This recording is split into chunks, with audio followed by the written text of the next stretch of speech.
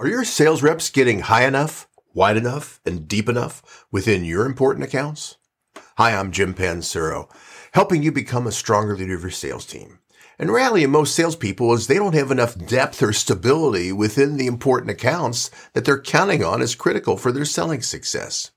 So one of the concepts of selling to increase your value and connectivity with a customer and to lower their resistance that they want to talk to you and you understand more about their business is we need to get higher, wider, and deeper within the accounts.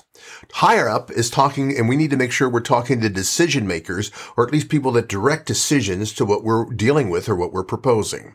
The second level is we need to get wider to the other departments that might influence or have an impact on this decision. Even though they're not a decision maker within this, what we're proposing, they could still influence it or have impact.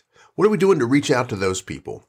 And finally, what are we doing to get to the front line, the consumers, the users, the people that handle our products, to talk to them about how easy it is to do business with us and what would make their job easier and more efficient if we could rearrange the way we did business? The problem with a lot of sales reps is in most distribution and equipment sales territories I see, over half the customers a sales rep is dealing with, they only have one contact at that account. Now that contact's buying from them, but that's it.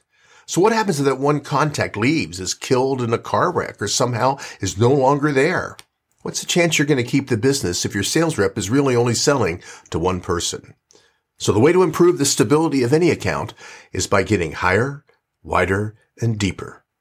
Would love to know how you and your sales reps are doing this, what you're doing to outreach to the other people that can influence the decision, even if they're not the decision maker. Thanks for checking out my podcast. I'm posting 2 new podcasts each week, all aimed at helping you and your team increase your selling competitive advantage.